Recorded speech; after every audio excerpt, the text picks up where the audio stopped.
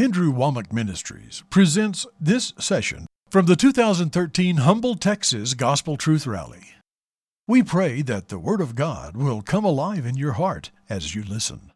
Let's turn over to Galatians chapter 1. And I felt like the Lord spoke this to me today when I was praying and told me that this is what I needed to share with you tonight. In Galatians chapter 1, verse 1, it says, Paul, an apostle, not of man, neither by man, but by Jesus Christ, and God the Father who raised him from the dead. You know, I could preach on that for a couple of hours. I'm not going to do it. I need to move on. But we've got so many people today that aren't accountable to God. They're afraid of people. They're afraid to say what the Word says. And most people are, this political correctness has crept into the church, and people are afraid that somebody's going to be offended. I just read a survey not long ago that there's like only 60 or 70% of evangelical pastors who believe in biblical creationism. But that's still the majority. 60 to 70% of evangelical pastors believe in the Bible's account of creation, but they asked how many speak on it, and there was less than 40%, 30-something percent have ever taught on it because they're afraid of what the people would say. You know what? They aren't an apostle like Paul is talking about here of Jesus Christ. Not by man, but by Jesus Christ. We need people that will stand up and say the truth. You need to say it in love. I'm not saying we need to be mean-spirited and yell and scream at people, but man, we need people that will stand up and speak the truth. And in verse 2, and it says, And all the brethren which are with me unto the churches of Galatia, grace be unto you and peace from God the Father and from our Lord Jesus Christ, who gave himself for our sins, that he might deliver us from this present evil world according to the will of God and our Father. And I want to focus on that fourth verse. It says that God gave himself for our sins that he might deliver us from this present evil world.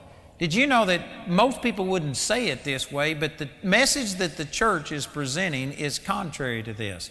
The church as a whole is saying that you need to be born again so that when you die, you won't go to hell, but you'll go to heaven. And it's all about escaping the future judgment. And you know what? That's a wonderful truth, that if you make Jesus your Savior, you don't go to hell and you go to heaven. You know, if that's all there was to the gospel, I'd preach it. Because that's good. That's better than we deserve. But this says that Jesus gave himself for our sins that he might deliver us from this present evil world. It is not all about heaven. And if you're one of those that just sings, when we all get to heaven, what a day that will be. But man, in the rough now and now, you just are not able to make it. You're just holding on. The church that I grew up in, we had a song that we sang that says, Hold the fort, for I'm coming. And it gave the picture of us being just besieged and we're just barely holding on. But we limp into heaven, but nonetheless you make it, and someday it'll all be worth it. That is not the picture that this is painting. Jesus gave himself for our sins, not just so that when you die you would experience victory, but in this life to deliver you from this present evil world, not the one to come. Christians were meant to have victory in this life, not just in the one to come. And I'm telling you, God wants you to succeed. There's just so many scriptures that go along with this. Over in 1 John chapter 4, it says, This is the victory that overcomes the world, even our faith. Whosoever believes in him overcomes the world. And this is the victory, even our faith. God wants you to be the head and not the tails, what Deuteronomy chapter 28 says, above and not beneath.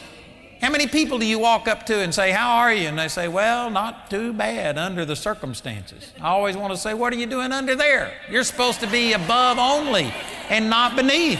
Circumstances aren't an excuse for us not experiencing victory. Jesus wants you to live victorious. And did you know, as I start talking about this and trying to encourage you on this tonight, I can guarantee you there's people right here that you're saying, you know what, you're condemning people that have problems in their life. and people who are struggling, and people who may have financial problems, are going through a divorce, are physical problems, and you're condemning, you aren't loving those people. Man, I love you. I'm not trying to condemn anybody. I'm just trying to say that you shouldn't stay there. Anybody can have a problem. Matter of fact, if you've got problems, if Satan fights you physically, emotionally, financially, or whatever, this isn't an indication that you're a bad person or not a faith person or something like that. It could be an indication that you're on the front lines. People on the front lines get shot at, amen? Paul had problems come against him, but he overcame them. Man, in the midst of prison, he was put in prison, he would just start singing and praising God. And God got so excited, got to tapping his foot, and an earthquake came, and it opened up all of the prison doors and broke all of their chains. And praise God, they saw the jailer and all the people in there born again. I'm not saying that you're immune from problems, but I am saying that you ought to be above them. You ought to be able to overcome them. If you've been fought with some physical thing, don't feel bad about it, but don't embrace it and accept that this is just the lot of Christians.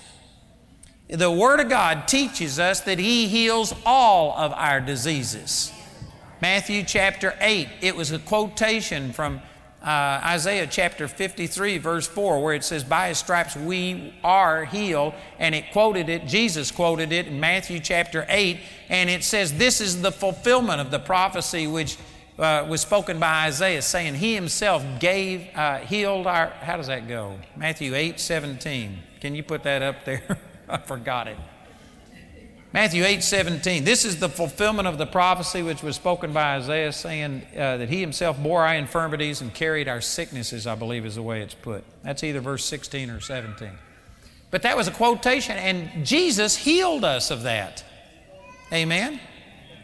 So I'm not saying that if you've had a sickness come at you that is somehow or another an indication that you aren't a believer, but God wants you well. And healing is available, and you can draw on that, and Christians ought to be well. Christians ought to be prosperous. Christians should be rejoicing and praising God. And sad to say, if you were to arrest the average Christian for being a Christian, there wouldn't be enough evidence of it to convict them. The average Christian is as poor and worried about finances as the non-Christian. When the financial crisis, this great recession, quote unquote, hit, did you know that the average Christian started planning on defeat and stuff exactly the same as everybody else? When businesses started closing, when things started happening, Christians started worrying about their job and having the same fears and the same emotional problems as people that don't know God. I can guarantee you there's people sitting right here that you went through the exact same pressure, the exact same stress. You worried about your job and layoff just the same as anybody else. And that should not be so with a Christian. The Bible teaches us that He is the source of everything. And you know what? Even if you were to lose your job, God will open up something else and give it to you. The Bible says in Philippians chapter 4, verse 19, that He supplies all of our need according to His riches in glory by Christ Jesus. God is not limited or constrained to the United States economy. And you can prosper while everybody else is going down. You know, recently my wife and I have lost some money in the stock market. We had an inheritance from her father, and we invested some money. And so, you know, it's not like I do everything perfectly. But when October of 2008 happened and the stock market went down 50%. Did you know in the next 6 months I made 61% profit on all of our investments? With the market going down 50%, I made 61% profit. And people say, you can't do that. Well, don't wake me up, because that's what I did. And see, Christians, they just think that, but you know, we can't, if there's a recession going on, we can't prosper. You know, I don't know a lot about the Texas economy, but I know that you were hard hit with the real estate stuff, and there was problems here, and I guarantee you there's people that just anticipated problems, and yet there's people that are still prospering. We got Rick and Mitzi Pudlow here. They're on one of our DVDs about, what was it, Financial Breakthroughs is the name. They're prospering hand over fist, and God's blessing them. Not everybody's gone down. You do not have to be limited to this world's economy. You know, when this financial problem hit is when the Lord told me that I was thinking too small and I needed to start dreaming bigger. So we're in the process of building a $53 million campus for our Bible college and all of these things. And I'm doing it debt-free. And we've increased our monthly expenses about $1 million by going on new television and all of these things. So it would take $1 million extra over where we were in 2008 just to pay our normal bills. And on top of that, we are raising $53 million to build this thing. The first phase is $32 million, and I'm only $7 million away from that. So we've raised $25 million extra in the last 2.5 years above our normal $2 million budget. And we're prospering. And people say, you can't do that. Well, we're doing it.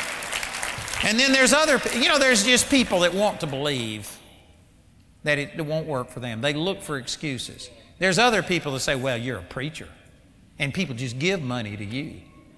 Well, I can show you hundreds and hundreds and hundreds of preachers that haven't got money given to them. I can show you lots of my friends. Matter of fact, in Colorado Springs, we have like 150 parachurch ministries, and we have access to many of them, and there's not a single one of them that I know of that actually have increased or stayed steady since the economic downturn. The vast majority of them started immediately planning on a 15 to 20, 25% decrease, and guess what? They got it.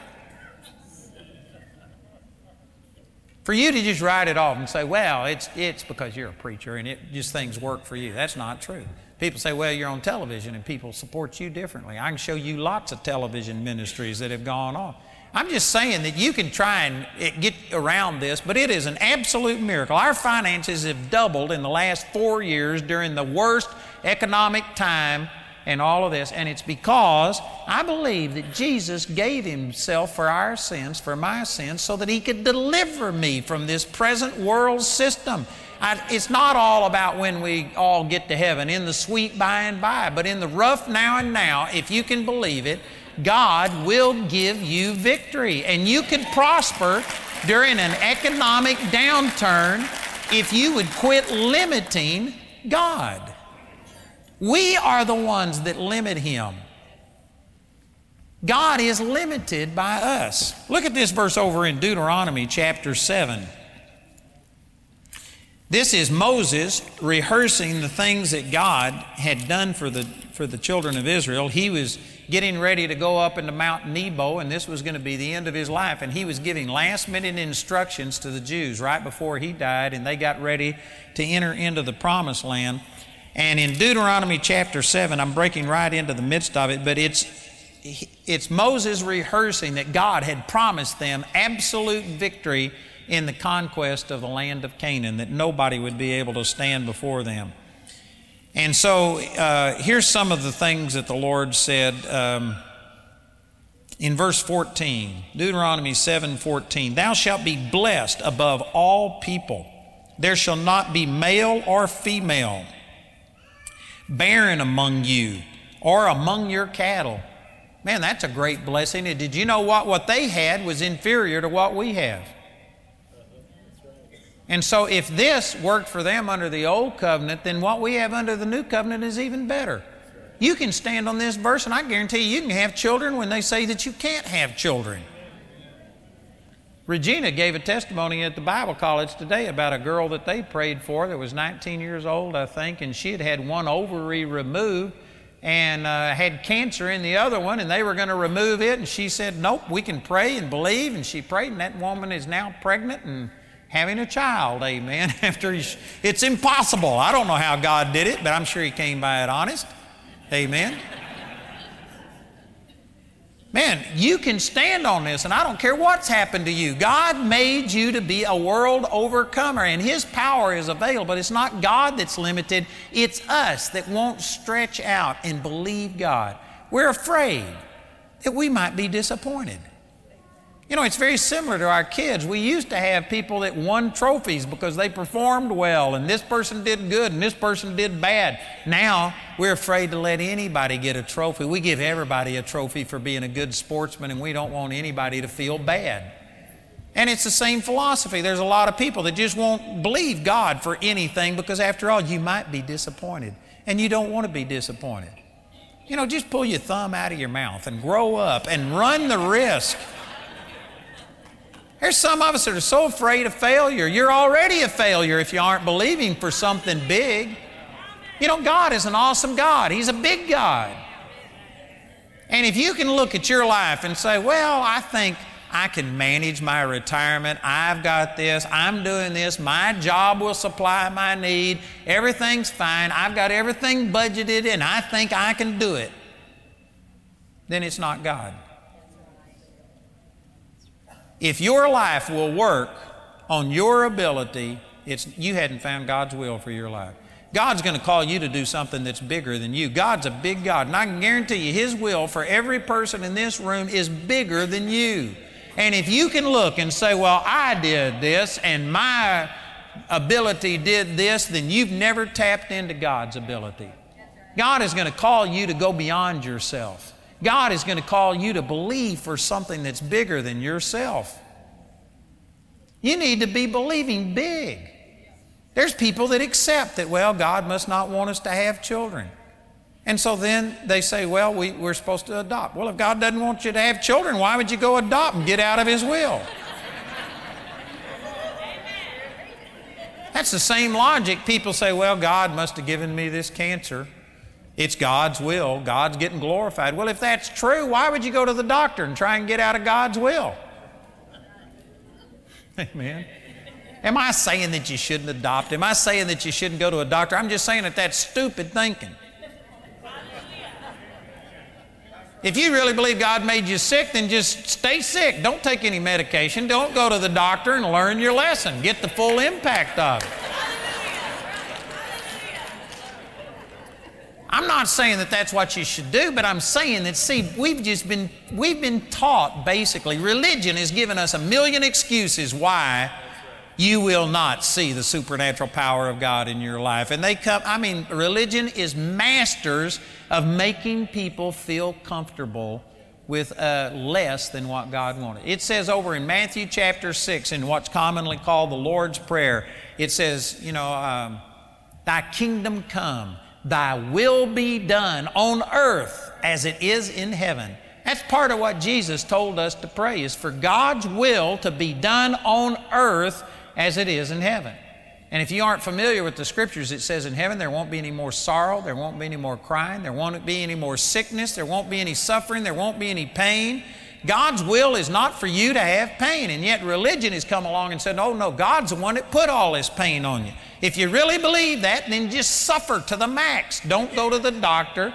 Don't try and get over it. Just let it run its course. And of course, that's silly. That's not what we should do, because God wants you to prosper. God did not create man to be as messed up as we see today. And many of us just look around, we take an inventory, and we kind of figure that we're just average. And so what do you see the average Christian doing? Most of them are sick, most of them are poor, most of them are worried, most of them are fearful. And so if that's the way it is, well, I guess that's the way it's going to be with me. And then we make doctrines that God sends you into the valley because it's in the valley where the fruit grows. You can't always stay on the mountaintop. And we come up with these doctrines, and it's just rubbish. It's foolish. The Bible says that Jesus would exalt the valleys and make the mountains and hills low. And if you bring the mountains and hills down and the valleys up, that means it's just smooth sailing. That's what God's will for us is. Now, we've got an enemy out there, and you are going to have trouble. And when you do, don't feel like that somehow or another you're inferior. It's just the devil fighting against you. It's just in a fallen world. But if you will exert your faith and believe God, you can always triumph over these things. You can win over depression and over poverty and over sickness and over all of these things. God wants you to live a victorious life. He gave Himself for our sins to deliver us from this present evil world, which includes not a single one of us being barren. You got Scripture to stand on. Not a single person. Not one. Not one. Did you know when the Jews came out of the land of Egypt, it says there wasn't one feeble person among them. And they had been in slavery for hundreds of years. They had been oppressed, and yet every single person was well. You know why? Because when they ate the Passover, which the Lord's Supper is a portion of that, it produced physical healing. While they were eating this, the supernatural healing power of God entered into them, and there wasn't one feeble person among 3 million Jews that came out of the land of Egypt. And that's under an inferior covenant. Christians ought to be in health. And you know, I'm going to have a ministry time tonight to pray for healing. We've seen some people heal. We saw a woman, I think it was this lady right here, that had, I don't know if it was you or not, but you're the one that had pain for 20-something years, shooting pain. She had brain tumor, eye problems, fibromyalgia, COPD, I don't know. She had something she needed an overhaul from the top of her head to the bottom of her feet. And you know what? We prayed with her in 20 years with nothing but pain day and night, and she was healed. And the pain's gone. Isn't that awesome?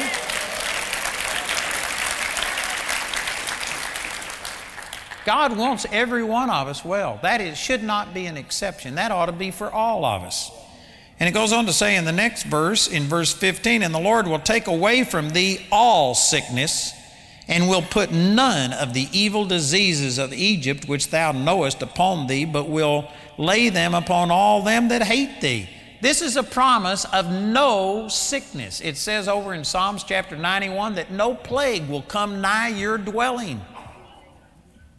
Again, am I condemning anybody who has sickness or something? No, but I'm saying you're putting up with something that Jesus redeemed you from it. And if you would stir yourself up and begin to recognize that He wants you well, that's the first step to getting free. But again, most of us have been taught to embrace this and say, "Oh God, this is you sending this sickness to make me better." No, the devil comes to steal, kill, and to destroy. Satan is trying to kill you. God hasn't put sickness and poverty upon you and divorce and things like this to make you better. It's the devil trying to destroy you. And you can overcome those things. Amen. I'm preaching better than you're listening. Some of you are thinking, well, that condemns me because you've got some problem in your life. I'm not condemning you. I'm just telling you the good news. You know what's good news to a person that's sick? You don't have to be sick anymore. You know what good news is to a person that's poor? You don't have to be poor anymore. You know what good news is to a person that's just been beat up by the devil? That you don't have to let the devil beat you up. You can resist him and he'll flee from you. I'm not condemning you, but I'm saying that, brothers and sisters, we're settling for less. As long as you can put up with being sick, you will. As long as you can put up with poverty, you will be poor. As long as you can put up with the devil just beating you up, then you will have him beat you up. But when you begin to start resisting the devil and fighting against the devil, he will flee from you. And this is something that I find missing in the average Christian's life. They are not adamant about this is mine and I am not going to settle for less. I am going to have what God has promised me. The average Christian thinks that that's a wrong attitude. That somehow or another you might be rebelling against God, because after all, God's the one that does these things. He allows all of these things. God is sovereign and nothing happens but what He permits it. That is not true. I just said something right there that offends 90% of the body of Christ, and I hadn't got time to explain it, but it is not true. God does not control everything that happens in your life. God gave you control. This is what I was talking about in that book about discover the keys to staying full of God. It's up to you how full of God you are. It's up to you how anointed you are. It's up to you how happy you are. It's up to you how well you are and how prosperous you are. God's not the one that determines those things. You determine it. Not through your own natural strength and power, but just through believing God and learning and cooperating and allowing God to flow through you. Man, this is awesome. None of the sickness, none of these diseases is coming upon us. That's our inheritance. You do not have to be afraid of cancer. You don't have to be afraid of all of these incurable diseases. And yet the average Christian hasn't been taught that. The average Christian has been taught, but I'm only human. We sing songs, Lord, I'm only human. I'm just a man. One day at a time, sweet Jesus. That's all I'm asking for you. Help me to hold on in the sweet by and by. Further along, we'll know all about it. But right now, we just are dead in the water. And we sing songs like this, and we've been made to embrace this. I'm telling you, you need to recognize God wants you to win. He gave Himself for your sins so that you could win. And we are not glorifying God by that. You know, I prayed with a woman tonight who was battling cancer, and she's just, according to the doctors, just days, moments away from dying. And I went out to their motorhome and prayed with them. And I have compassion for this lady. I understand how she feels. She's got tremendous pain and stuff. But you know, I was ministering to her some of this same stuff. That you got to fight this. She's a Christian. She knows where she's going if she was to die. And so she was willing to just give up and go. And I was saying, God wants you well. If you think it's your time to go get healed, glorify God, and then go home. Go home well. You don't have to be sick to die. You can just give up the ghost the way Jesus did. And I was trying to encourage her to believe God, to stir yourself up. I'm not upset, and if she dies, it's not a statement that she wasn't a good person. She loves God, and anybody can take a shot on the front lines, and there's no disgrace to it. But I'm telling you, God wants us to win. The Lord gave Himself so that we could win, and we just are passive. You've got to stir yourself up. It says, well, I tell you what, I'm going in a million different directions right here.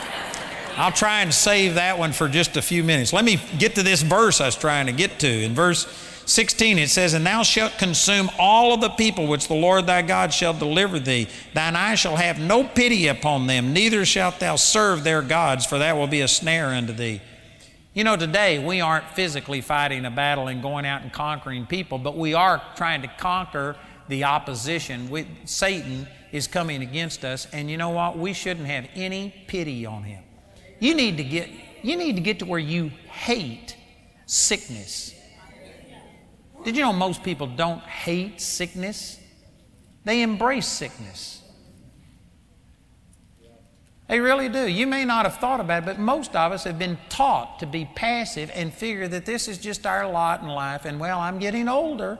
And once you're over 40, you know, you just start expecting aches and pain. You start making jokes about it and talking about it, and we embrace it. I tell you what, Moses was 120 years old, and his natural force wasn't abated, nor his eyesight dim. And if Moses, under an inferior covenant, still had good eyesight at 120 and still could climb a mountain at 120 and go up and lay down and die, well, then you should be able to do that. But see, we've been taught to embrace it, and we say, but it's the flu season. Everybody gets the flu, so you go out and you start planning on the flu. Anyway, I could spend all night on this, but it's, brothers and sisters, we aren't taking advantage of what God has given us. We're thinking, well, I'm only human. I'm not only human. 1/3 of me is wall-to-wall Holy Ghost. I've got God living on the inside of me.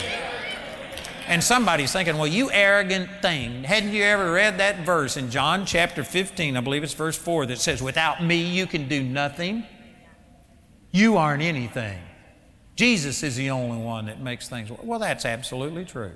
Without Jesus, I'm nothing. I believe that. But you know what? I'm never without Jesus. He'll never leave me nor forsake me. And for me to just separate myself and say, but in myself I'm not, well, that's true, but I'm not in myself. I'm in Christ, and I'm not coming out. Amen? And I should expect to get some different results. I'm trying to stir you up tonight. If you don't get stirred up, you're going to sink to the bottom. That's right where a lot of us live, is just on the bottom, wondering about why things are so bad. You got to stir yourself up. Look at this next verse in verse 17. It says, if thou shalt say in thine heart, these nations are more than I, how can I dispossess them? Did you know the way most people read that is that if the Israelites were to say in their heart, these nations are mightier than I, then God says, or excuse me, then then the people go on and say, how can I dispossess them? These people are mightier than I. How can I dispossess them? But what this is actually saying, if you look at it, it would raise a question that it never answered, unless this is the way it's said. It's saying if the Jewish people say these nations are mightier than I, then it's God saying, how can I dispossess them? God is limited in what He can do to the faith and the power that is working in you. If these people were to say, these nations are mightier than I, God, I can't do it, then you stop the power of God. God had already promised them victory. As a matter of fact, you can go over to the 2nd chapter of the book of Joshua. I'm not going to take time to turn over there, but when the children of Israel finally sent the spies in, 40 years after the first time, and they sent the spies in under Joshua, they went into Rahab's house, and Rahab said, we heard about the Lord drying up the Red Sea and about all of these things. And she said that the moment we heard of this, our heart melted within us, and there was no longer any spirit left in us, because we knew that God had given the land unto you. Did you know she was talking about 40 years before? The Israelites looked at the giants and they were afraid, and they said, how can we do this? And they stopped the power of God. But the truth is, 40 years later, they hear that the people, their heart had melted and God had given them the land. If they would have entered in and have done what God told them, it would have been a cakewalk. The people were totally afraid of them. It would have been much easier 40 years before than it was 40 years later. They missed out on God's best, and they lived in the wilderness, and they suffered with all of the plagues and all of these things. It never was God's will for them. It was only 11 days' journey from Egypt into the Promised Land, and they spent 40 years covering that distance because of their doubt and their unbelief. God said, if you say these nations are mightier than I, then God was saying, how can I dispossess them? God is limited to what He can do through us. A lot of people do not like that, because they say, well, man, you're making me responsible. You're saying it's my fault. Yep, that's what I was saying. And you know what? There's a lot of people that can't tolerate this, because they thought, well, you're saying that this person that died is because they weren't trusting you and they weren't believing God, that they settled for less. Yep, that's what I'm saying. And you know what? A lot of people just can't take that. It's just too much responsibility. They don't want to feel that responsibility. They want to just sit in front of their TV and be entertained. Couch potato. They don't want to have to get up and start studying the Word and standing and fighting and believing God. You know, when I first learned about healing, and I'm not saying that everybody has to do exactly what I did, but you have to have this attitude. You have to go through this process. It's the same, I believe, for everybody. But I had been taught that sickness was normal, that it was actually from God, that God used sickness. I was told that God's the one that took my dad when I was 12 years old, that it was God's will that he die. And I had this stuff ingrained in me. And when I started learning these truths, you know what? It was hard. It took effort for me to change the way that I thought. And I remember getting something like the flu. I didn't go to the doctor and find out what it was, but I had all of the fever and the hurt and the aches and the pains and all of this stuff. And I knew that the Scripture said you got to resist the devil and he'll flee from you. And the word resist means to actively fight against. So I wasn't going to lay in bed and say, I'm resisting the devil. Amen. That's not resisting the devil. That's giving in. I was going to act like I was well. And anyway, I had so much pain. I wasn't going to go to bed, but I couldn't stand up. And so I had to get on my hands and knees on the floor. And it was at night, but I was going to get well that night. I wasn't going to stay sick and let it run 2 or 3 days. So I was on the floor. I couldn't stand up. I hurt so bad. And I was sleepy. And so I had to get on my hands and knees and put my Bible in front of me, and I started quoting, by His stripes I am healed. If I was healed, then I am healed. And I quoted all of these scriptures, that He wishes above all things that I be in health and prosper, even as my soul prospers. And I just began to quote these, and all night long, 8 hours during the night, I stayed on my hands and knees and pushed the Bible around on the floor with my nose, quoting Scripture. People say, how do you know where those Scriptures are? You do that for 8 hours some night and you'll know where those verses are. If you're having trouble remembering Scripture, it's because you hadn't really lived it yet. You live it and you'll know where they are. And anyway, I did that for 8 hours and fought the flu. And somebody says, man, why didn't you take a pill and go to sleep? Well, you know what? If I don't start fighting the flu, then what, and if I wait until cancer comes, something that's beyond the medical profession, and that's the first time I've ever tried to use my faith, I'm going to be anemic. Man, you need to start fighting headaches and colds. And using the Word of God. I mean, where are you going to draw the line? When are you going to start believing God? After the fight is on, after the city's already invaded, when your house is on fire, then you're going to go try and put it out? You need to start someplace. I just decided that I'm not going to have sickness in my life, the flu or anything else. And so for 8 hours, I was on my hands and knees pushing the Bible around. But you know what? By the time the sun came up, I was well. It didn't last a week. It didn't last 3 or 4 days. I got over it. And did you know I'm still benefiting from that effort that I put into it?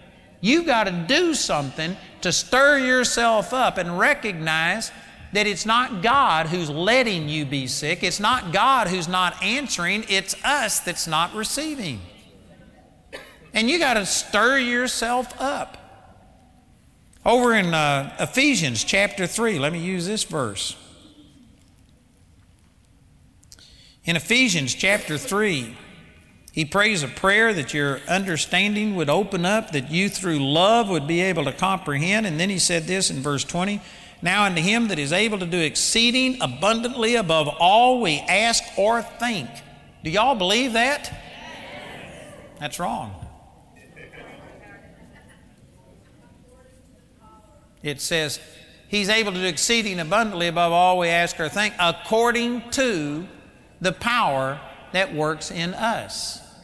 That means that God's power is limited to what you allow to work through you.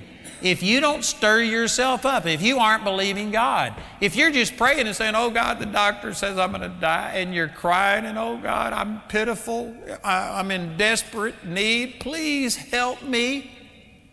There's no power working in you. There's the power of fear, the power of depression, and all of these kind of things. But it's not the power of faith. It's not the power of love. Thank you for that one. That's right.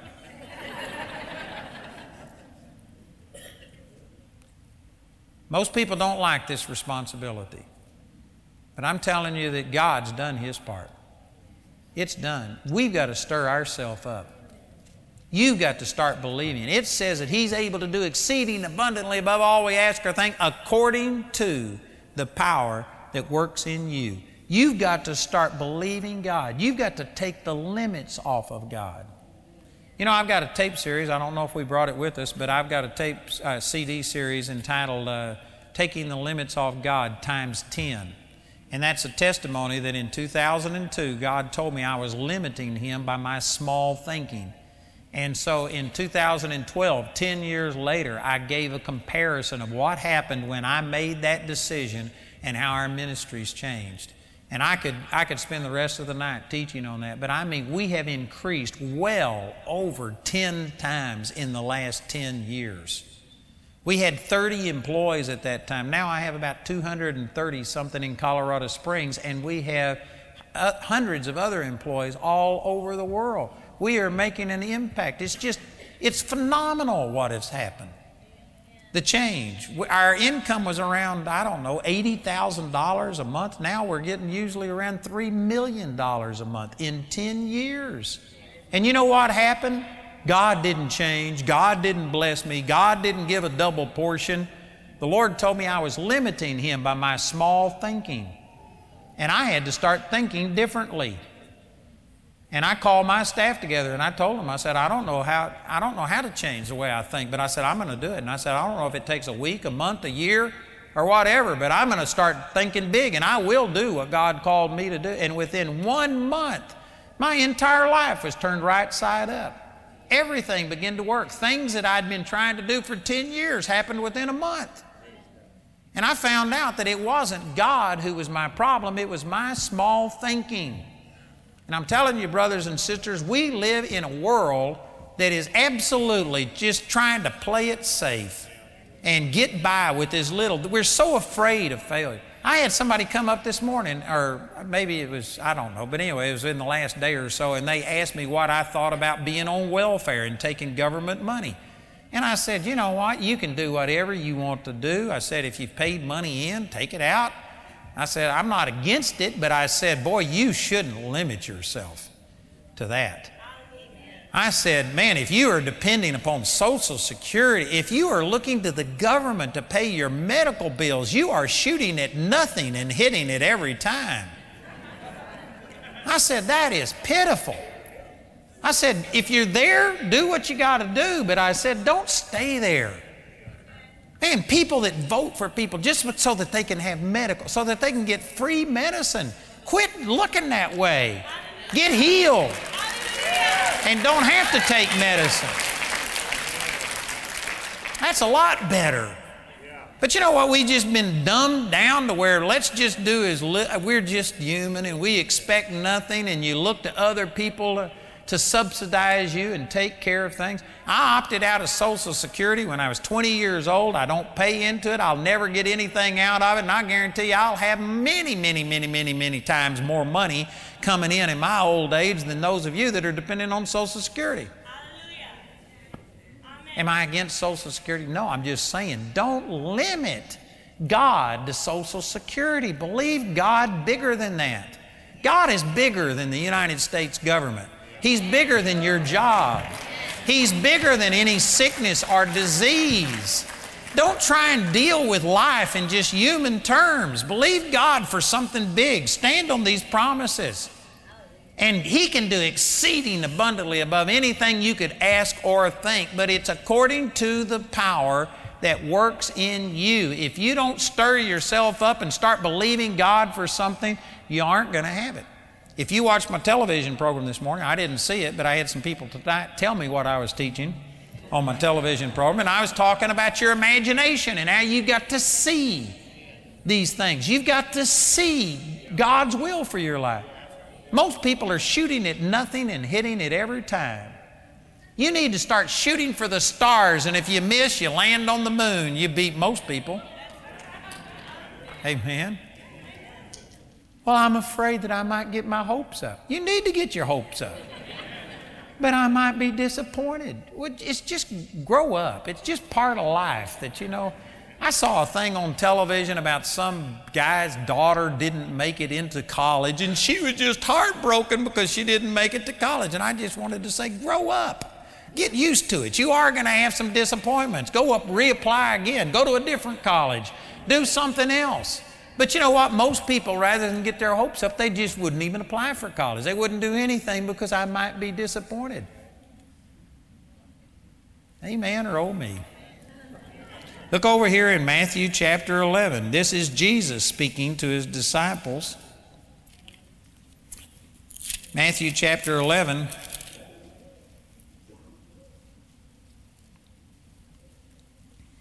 And He says in verse 12, "And from the days of John the Baptist until now, the kingdom of heaven suffereth violence, and the violent take it by force." You know, this used to be problematic to me. I couldn't understand until I started seeing these things that I'm talking about right here. And what the Lord is saying is that the kingdom of heaven is under attack. God's kingdom, if you are a Christian, if you believe in morals today, then you have a big old target on you. You are politically incorrect. You are the only segment of society that is politically correct to persecute. And you are under attack. The kingdom of heaven is under attack, not only politically and things like that, but the devil is just against you. And you are going to have things happen to you that wouldn't have happened to you if you weren't a believer. When you become a believer, you got a huge old target on your back, and the devil is just going to come against you and try and steal away the word. And so the kingdom of heaven is suffering violence, And those who see the kingdom of heaven succeed and overcome are the violent people. You've got to be violent in your attitude. This isn't talking about violent in the sense that you're angry and bitter and hurt people. It's just talking about your resolve. You've got to get to a place where I'm not going to put up with this. I'm sick and tired of being sick and tired. I'm not going to live this way. I am not going to let the devil beat me up and do this to me and to my family, and you've got to get angry. You need to stir yourself up. And there's not a lot of Christians that will do that, because in the first place, we've been lied to, and many people believe, but it's God that caused this problem in my life. That's not true. And then we think, but I've just got to patiently take all of these things. No, God gave Himself for your sins to deliver you from these things. And you've got to stir yourself up and get angry. James chapter 4, verse 7 says, submit yourselves, therefore, unto God. That's half of the verse. And then the next part says, resist the devil, and he will flee from you. The word resist means to get angry, to get violent, to use force. When you say, dear devil, please leave me alone, that is not resisting the devil.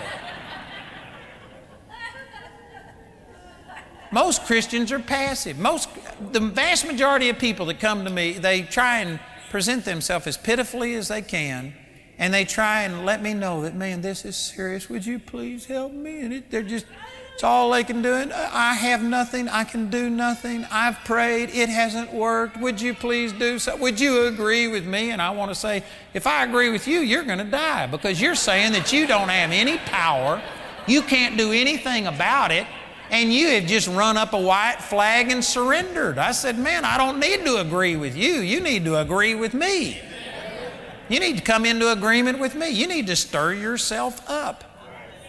Look at this passage over in Ephesians chapter 4. You need to look at this in your Bible. Most people have totally misinterpreted this. You ought to see this and underline it and scratch out all that other stuff that you've written beside this. In Ephesians chapter 4, in verse 26, it says, be ye angry and sin not.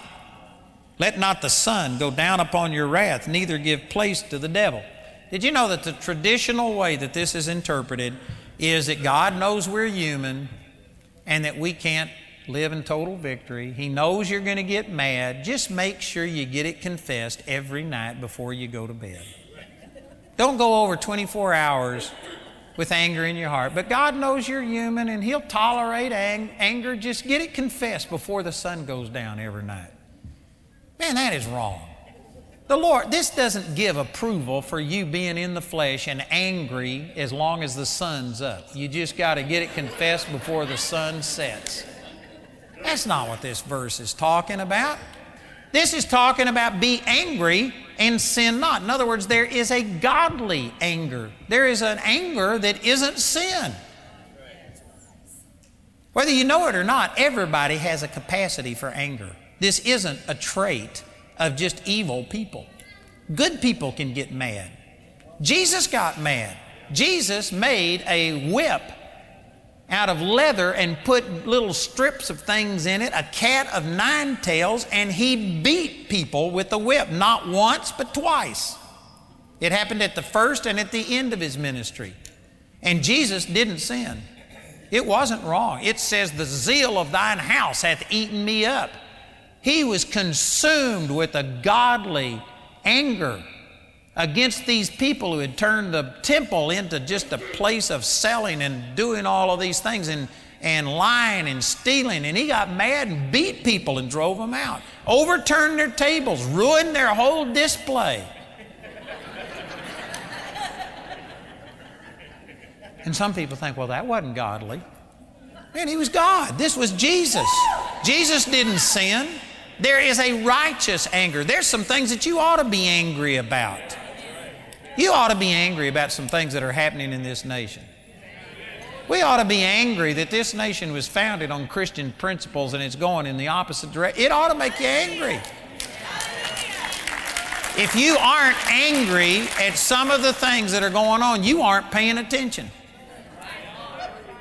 You should be angry. Now, you shouldn't let that anger get you to the point that you're depressed and discouraged, because in the end we win. And so you shouldn't let it get to you, but there is a righteous anger. That's what this is talking about. Be angry and sin not. You can get angry without sinning. There is a righteous anger. And then it goes on to say, let not the sun go down upon your wrath. This is talking about don't ever, ever, ever let your wrath subside. Keep it awake. Don't let it go to sleep. Don't put it to bed. Stir yourself up. Get angry at something. Get to a point where I'm sick and tired of being sick and tired. I'm sick and tired of hearing everybody else do all of these things and not saying something. You should get angry. There is a righteous anger. And then the next verse says, neither give place to the devil. If you aren't angry, if you don't hate sickness, that's the reason that Satan has right in your life, is because you don't hate it. You can tolerate it. You put up with it.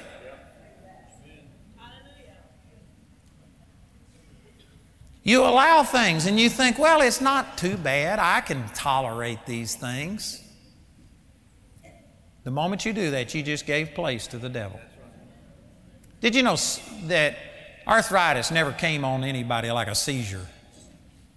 You just don't wake up one time and boom, you got arthritis. You know what? It comes in one little joint.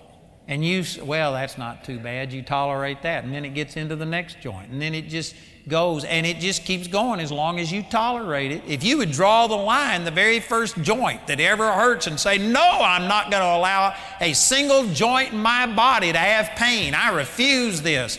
And if you got angry and put up with it, you would be resisting the devil, and he will flee from you. But when you aren't resisting the devil, you are giving place to the devil, and you let him in just one joint at a time, one headache at a time, one problem at a time, and you just allow it. Your eyesight doesn't go all at once. It goes a little bit at a time, and you just keep going and tolerating it. You can live with it, and so you keep doing it. And you know what? Moses was 120 years old and still had perfect eyesight. If Moses could do that under the Old Testament, you can do it under the New Testament. Is God mad at you if you wear glasses? No, God's not mad at you. I'm not mad at you. You can wear glasses. You can look at the world through a glass if you want to. There's nothing wrong with it. God's not upset with anybody. Don't take your glasses off because I'm preaching on this. But I'm just saying that you're putting up with something that you don't have to put up with. You can have perfect eyesight. You can have perfect hearing. You don't have to let everything just go south the older you go. Amen. You can take that any way you want it.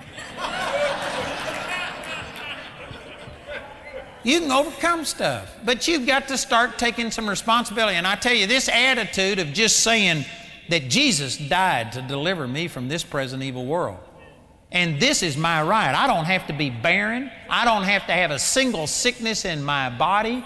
He has delivered me, and this is my right. He's going to supply my need according to His riches in glory. I am going to be above only and not beneath. I'm going to be the head and not the tail. I'm going to prosper when nobody else prospers. I've got the favor of God. And if you would get these things and then start standing for it and building yourself up and encouraging yourself, and get angry at this stuff, you would find Satan would flee from you. You're the one with the authority and power.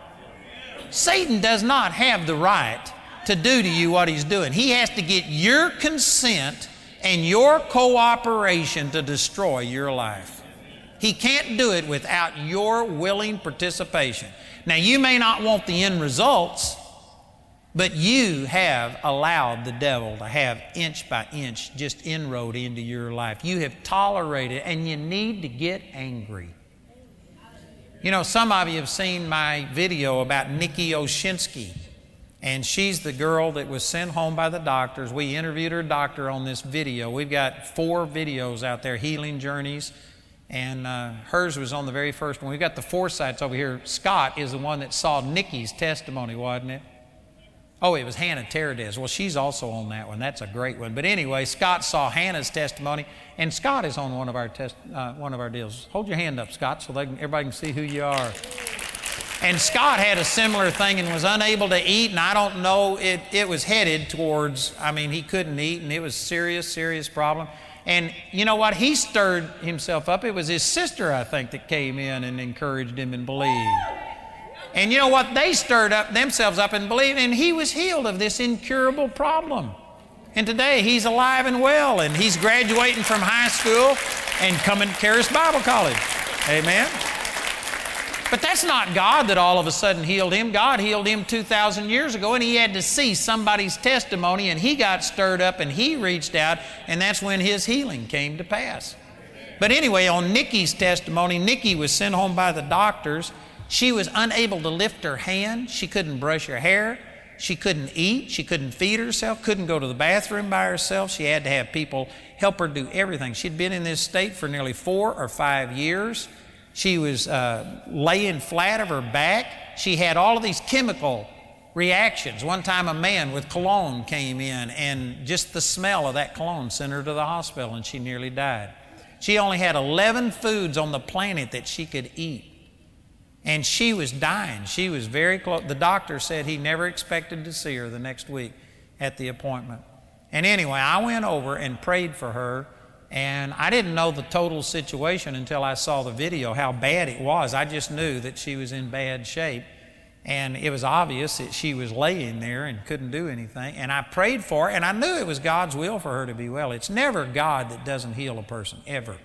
It never, ever, ever, ever is God that doesn't heal. It's people that don't receive. And it can be for myriad reasons. It can be because you've been taught wrong, and you're taught that God put this on you to teach you something. You've been taught that it's your lot in life. You're like Job, and this is your punishment. This is your Paul's thorn in the flesh, and God gave this to you. And people have all kinds of weird things that keep them from receiving. I knew it wasn't God that hadn't healed her, and I just somehow or another needed to stir Nikki up. She had been in that state for 4 or 5 years, and I just started praying righteous indignation into her. I said, you need to get angry. You need to get mad. I said, this isn't God's will for your life. She was 19 years old and had been flat of her back for 4 years, had missed out on everything. And I said, this isn't God's will for your life. You need to hate this. And I just started praying anger into her, and she got so stirred up. She saw a vision. I didn't find out about this till later, but I'm sure that helped stir her up. And anyway, she got so mad, she pulled those covers off. She hadn't been able to lift her hand, and she pulled the covers off and threw her. I was kneeling beside her. She was on a cot, and she threw her arm across my chest and knocked me out of the way. And then she stood up, and she started walking, and she hadn't walked in a long time, and she was wobbling and shaking. And she walked over to her dad, and then she was headed for her mother. And as she walked by me, she said, and I don't want to shake anymore either. And she was mad. Like, I don't want to shake anymore either. And I said, well, be healed in the name of Jesus. And she quit shaking. And did you know that her getting angry was an important part of her healing? And the thing that made her passive was she thought it was going to be a progressive healing, and she was just trying to be patient and wait on God. There's a lot of people that are waiting on God, but I'm telling you, you aren't waiting on God. God's waiting on you to stir yourself up and to get violent and take these things by force. God's already given you healing. God's already given you prosperity. God's already given you all of these things, and you have to stir yourself up and get angry and reach out and take it. You're the one with authority and power. It is our lack of exercising our authority that is stopping God from doing things. God wants every person in here to prosper. God wants your life to be awesome. You know, if you don't wake up in the morning and just think, God, this is so awesome. You're so good to me. I am so thankful for everything you're doing. If you just aren't overwhelmed constantly with the goodness of God and the way your life is going, then God's will is not coming to pass in your life. Some of you think, well, man, that's an indictment against me. It's not meant to condemn you. It's meant to let you know that, you know what, God did not ordain a mediocre life for anybody. God never made a piece of junk. You are created in the image of God, and God has a supernatural plan for every single person in here. Now, God's got different plans. He doesn't want every single person to be on television like me. He doesn't want every person to be a minister. He's got different plans for every person, but His plan for you ought to be supernatural. In your family, you ought to be seeing miracles. You ought to be seeing the mailman raised from the dead. You ought to see the person at the gas station who falls over dead, that you raise them up from the dead. You ought to be walking in the supernatural. You may never stand behind a pulpit. You may not do what I do, but your life ought to be supernatural. If your life isn't supernatural, it's superficial. And I don't say that to condemn a person, but I'm trying to goad you. I'm trying to motivate you that God's got something bigger for most of us than what we've been experiencing. And I'm telling you, Jesus died to deliver you from this present evil world. People ought to be able to look at you and say, man, that's God. They ought to be able to look at you, and your life should not be able to be explained apart from God. You shouldn't be on the same medications that people that don't have a covenant with God are on. You shouldn't have the same fears. You shouldn't be as poor. You shouldn't be struggling. You shouldn't be afraid of heights. You shouldn't be afraid of this. You shouldn't be afraid of that. The Lord has delivered us from a spirit of fear. And yet there are so many Christians that have phobia. I meant Christians that can't touch the carpet. They just freak out. They have a obsessive compulsive disorder. What is that? OCD? I thought if they were really obsessive compulsive, it ought to be CDO, because that would be alphabetical order. Amen. But anyway, they're just Christians that have all of these same problems that everybody else has. I'm telling you, God made us to be victors. God wants you to be an example. I'm not saying that you don't. I have problems. I've got things that I'm dealing with. When it comes to other people, you don't have total control over them, and sometimes it takes time to stand and see things work out. There are some things, like for instance, prosperity. You could make a stand right now and begin to resist the devil and believe God, but there is a law of sowing and reaping, seed, time, and harvest, and it's more like seed, time, and then harvest. And there are some things that take a period of time. And so, you know what? You can't just make a stand tonight and say, I'm going to prosper, and then if it doesn't come to pass by tomorrow, then you're going to say, well, it didn't work. You know, there's some things that it takes time, and you have to learn the laws that govern. You have to sow before you reap. And there are some things that, that when you're dealing with other people, when you're dealing with prosperity, ministry, you can't microwave your ministry. It takes time to grow and have God. There's some other things. I'm not telling you everything that I know tonight, but I am saying that most people are just advocating their responsibility. They are settling for something less. And you're going to reach the end of your life and look back and say, I played it too safe. I've read surveys where they ask people right as they're dying, what would you have done differently? And there's nobody that I've ever read about that says, I wished I'd have played it safer. What they say is, I wished I'd have taken more risk. I wished I'd have done what I really wanted to do instead of being afraid to step out and do what's in my heart. The people that have regrets are people that didn't go for it. I'm telling you, brothers and sisters, this isn't a dress rehearsal. This is the real deal. Every day, part of your life is ticking by. And there's people, I can't relate to people who get up and go to work and they hate their job.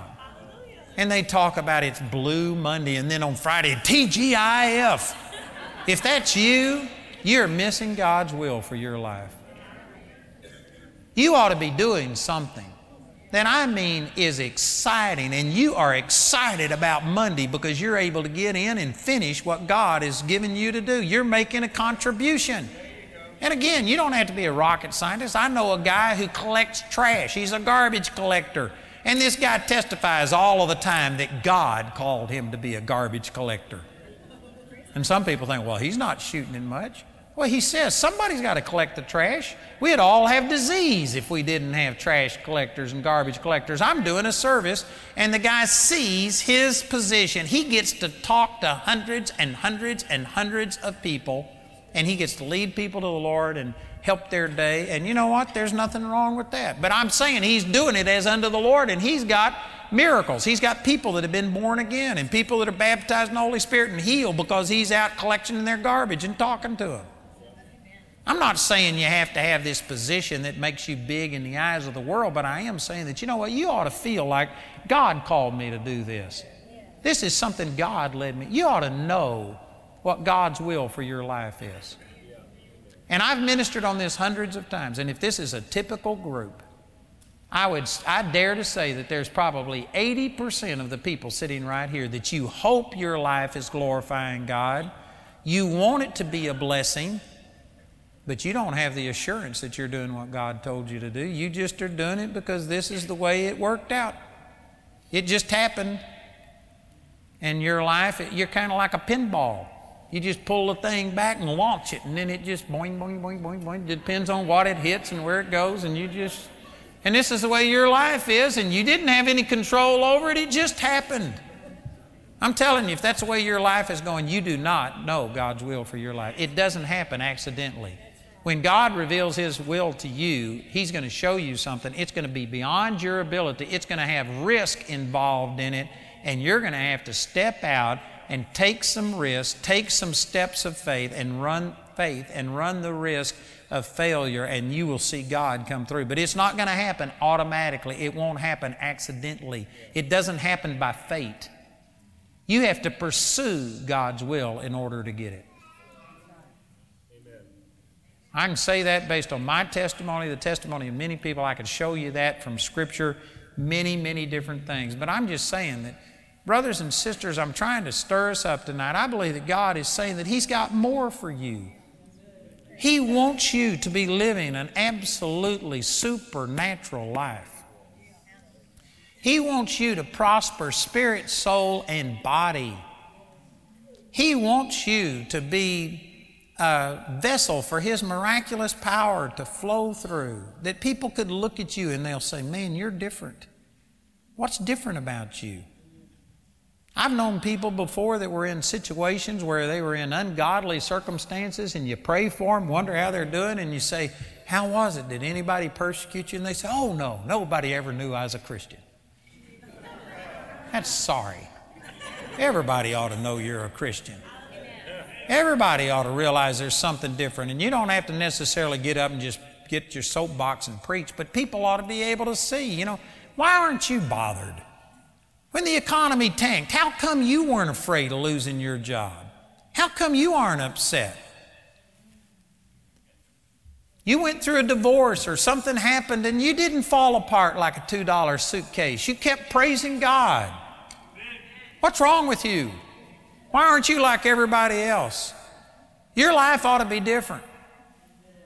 And yet the average Christian is not experiencing this, not because God doesn't will it. He gave Himself to deliver us from this present evil world. But you have to become violent. You have to get mad at the devil and say, I'm just sick and tired of being sick and tired. I'm not going to live this way. You need to do something. It reminds me of the lepers over in 2 Kings, that the city was besieged. And they were getting to where they were selling animal dung for people to eat and putting huge prices on it. People were eating their own children. And finally, these 4 lepers said, what are we going to do? If we sit here, we're going to die. If we go into the city, we'll die because the famine is there and there's no food. Let's go out to the enemy and disclose ourselves to the Syrians. And the worst they can do is kill us. Says we're going to die anyway. And so they went out to the Syrians and ran a risk. Did you know most people would say, but you could be killed. They were going to die anyway. A friend of mine, Dave Hinton, I know Rick and some other people were just at this meeting, and Dave Hinton, the doctor came in and told him that they had to amputate his leg, and he says, no, I will not be defeated. And he refused to give him his leg. And then the doctor says, you aren't taking this seriously. He says, you're going to die. And he looked right at the doctor and he says, so are you. He says, it's just a matter of when it happens. But see, some of us, I guess, think we aren't going to die or something. So these lepers, they were in the process of dying. If they went into the city, it was a guarantee that they were going to die. So they said, let's go out and show ourselves to the Syrians, and the worst they can do is kill us. Man, that's impeccable logic. That is great logic. And did you know when they got out there, the Lord had caused the Syrians to hear a noise, and they thought that the Egyptians had been hired, and they ran away. They didn't even take their animals with them. They left their tents set up. Their fires were still going. The food that they were cooking was still there. And these lepers went out there, and when they got there, all the Syrians were gone. All of their goods were there, their silver, their gold, their raiment. They started taking all of this gold and burying it, and then got all of the food and ate it.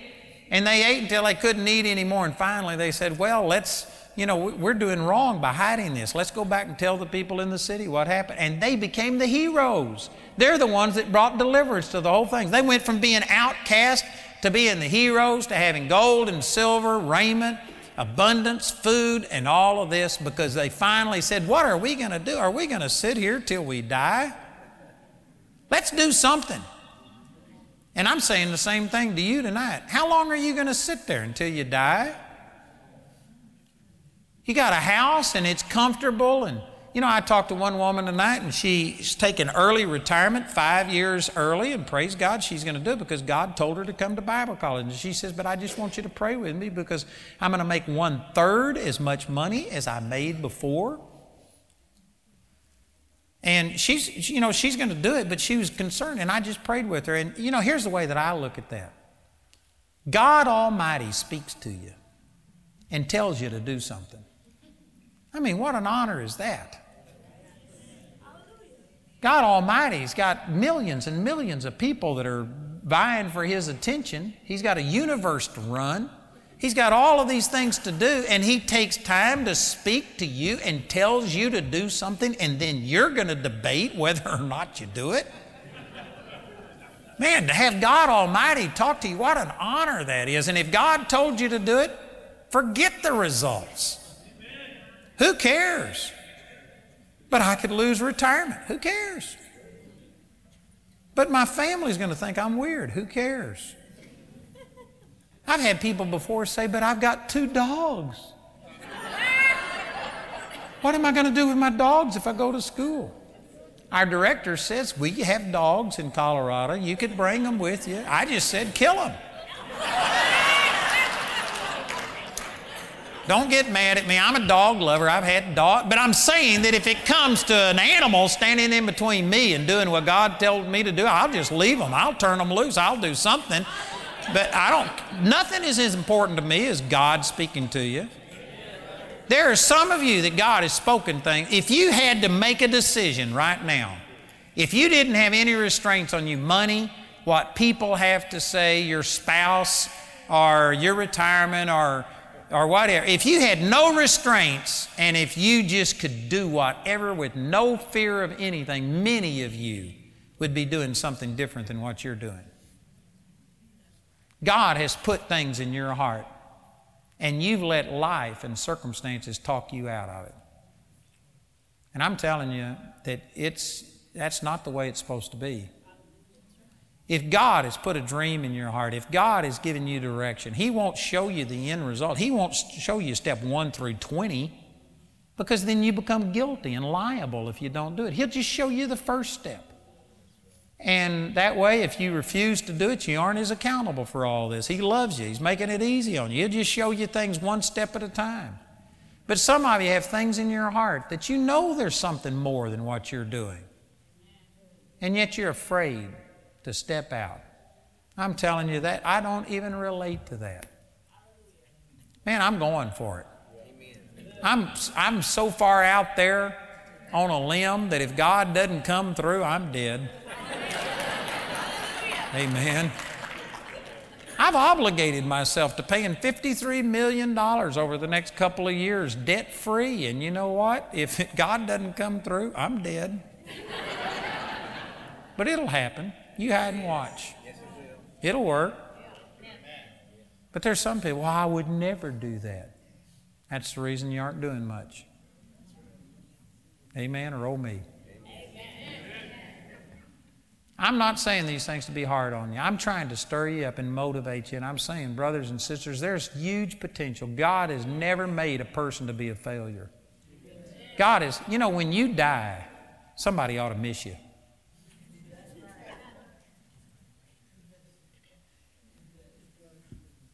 If you aren't living on the edge, you're taking up too much space. You ought to be stretching yourself and doing something, and yet most people live their life in fear, not doing what they dream, not doing what they believe God wants them to, but playing it safe. And I'm telling you that, man, you need to go for it. We need you to go for it. You've got gifts and talents and abilities that we need. People in your circle, you may not do what I'm doing, but there are people that'll never hear of me, but they know you. And if you don't start living up to your potential, they'll never be reached with the gospel. They'll die sick.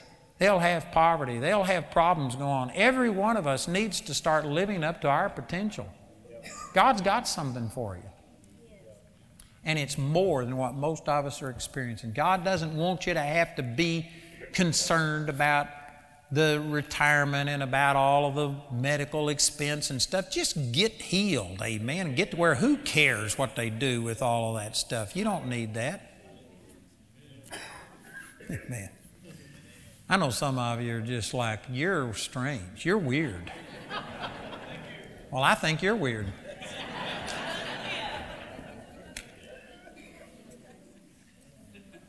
You know what? I took out some insurance because my board made me do it in case something happened to me that the ministry would be able to pay off their bills and do things. So I've got that, but I don't have any personal insurance.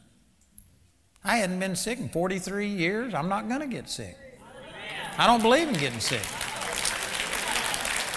And I know some of you think, well, that's not smart. Well, you just hide and watch. But you know what? By the time you see that it's working in my life, and I'd be 120 and my eyesight's not dim or my natural force abated, you'd be gone and it won't work for you. Amen. Thank you, Jesus. Man, I hope you haven't been condemned by what I said. I'm just trying to goad you, trying to prod you to do something. Do something lest you do nothing. Amen. Praise God. Father, we love you and we are just so thankful for your word. Thank you for these scriptures that you gave yourself for our sins to deliver us from this present evil world. That, Father, you want us to be above only and not beneath, the head and not the tail, that it is your will that we prosper and be in health even as our soul prospers, that you supply all of our need according to your riches in glory. Father, we just thank you for your abundant provision, and we ask your forgiveness, Father, for limiting you, for being afraid to step out, for not taking our authority and allowing the devil to just steal from us piece by piece. Father, we're sorry for giving our consent and cooperation to living a substandard life. And Father, I just believe that the Holy Spirit takes these things we've talked about tonight to stir people up, to help people make a decision that, praise God, I'm not going to stay this way. Thank you, Jesus. We hope your heart has been quickened by hearing the Word of God through this message. It's the faithful support of people just like you who make this ministry possible. We invite you to prayerfully consider becoming a partner with Andrew Wommack Ministries. You can call our helpline at 719-635-1111, or you can write us at Post Office Box 3333, Colorado Springs, Colorado 80934. Remember, you can always listen to Andrew's messages at awmi.net. Until next time, we pray that you'll reach out by faith and receive everything that's yours through God's grace.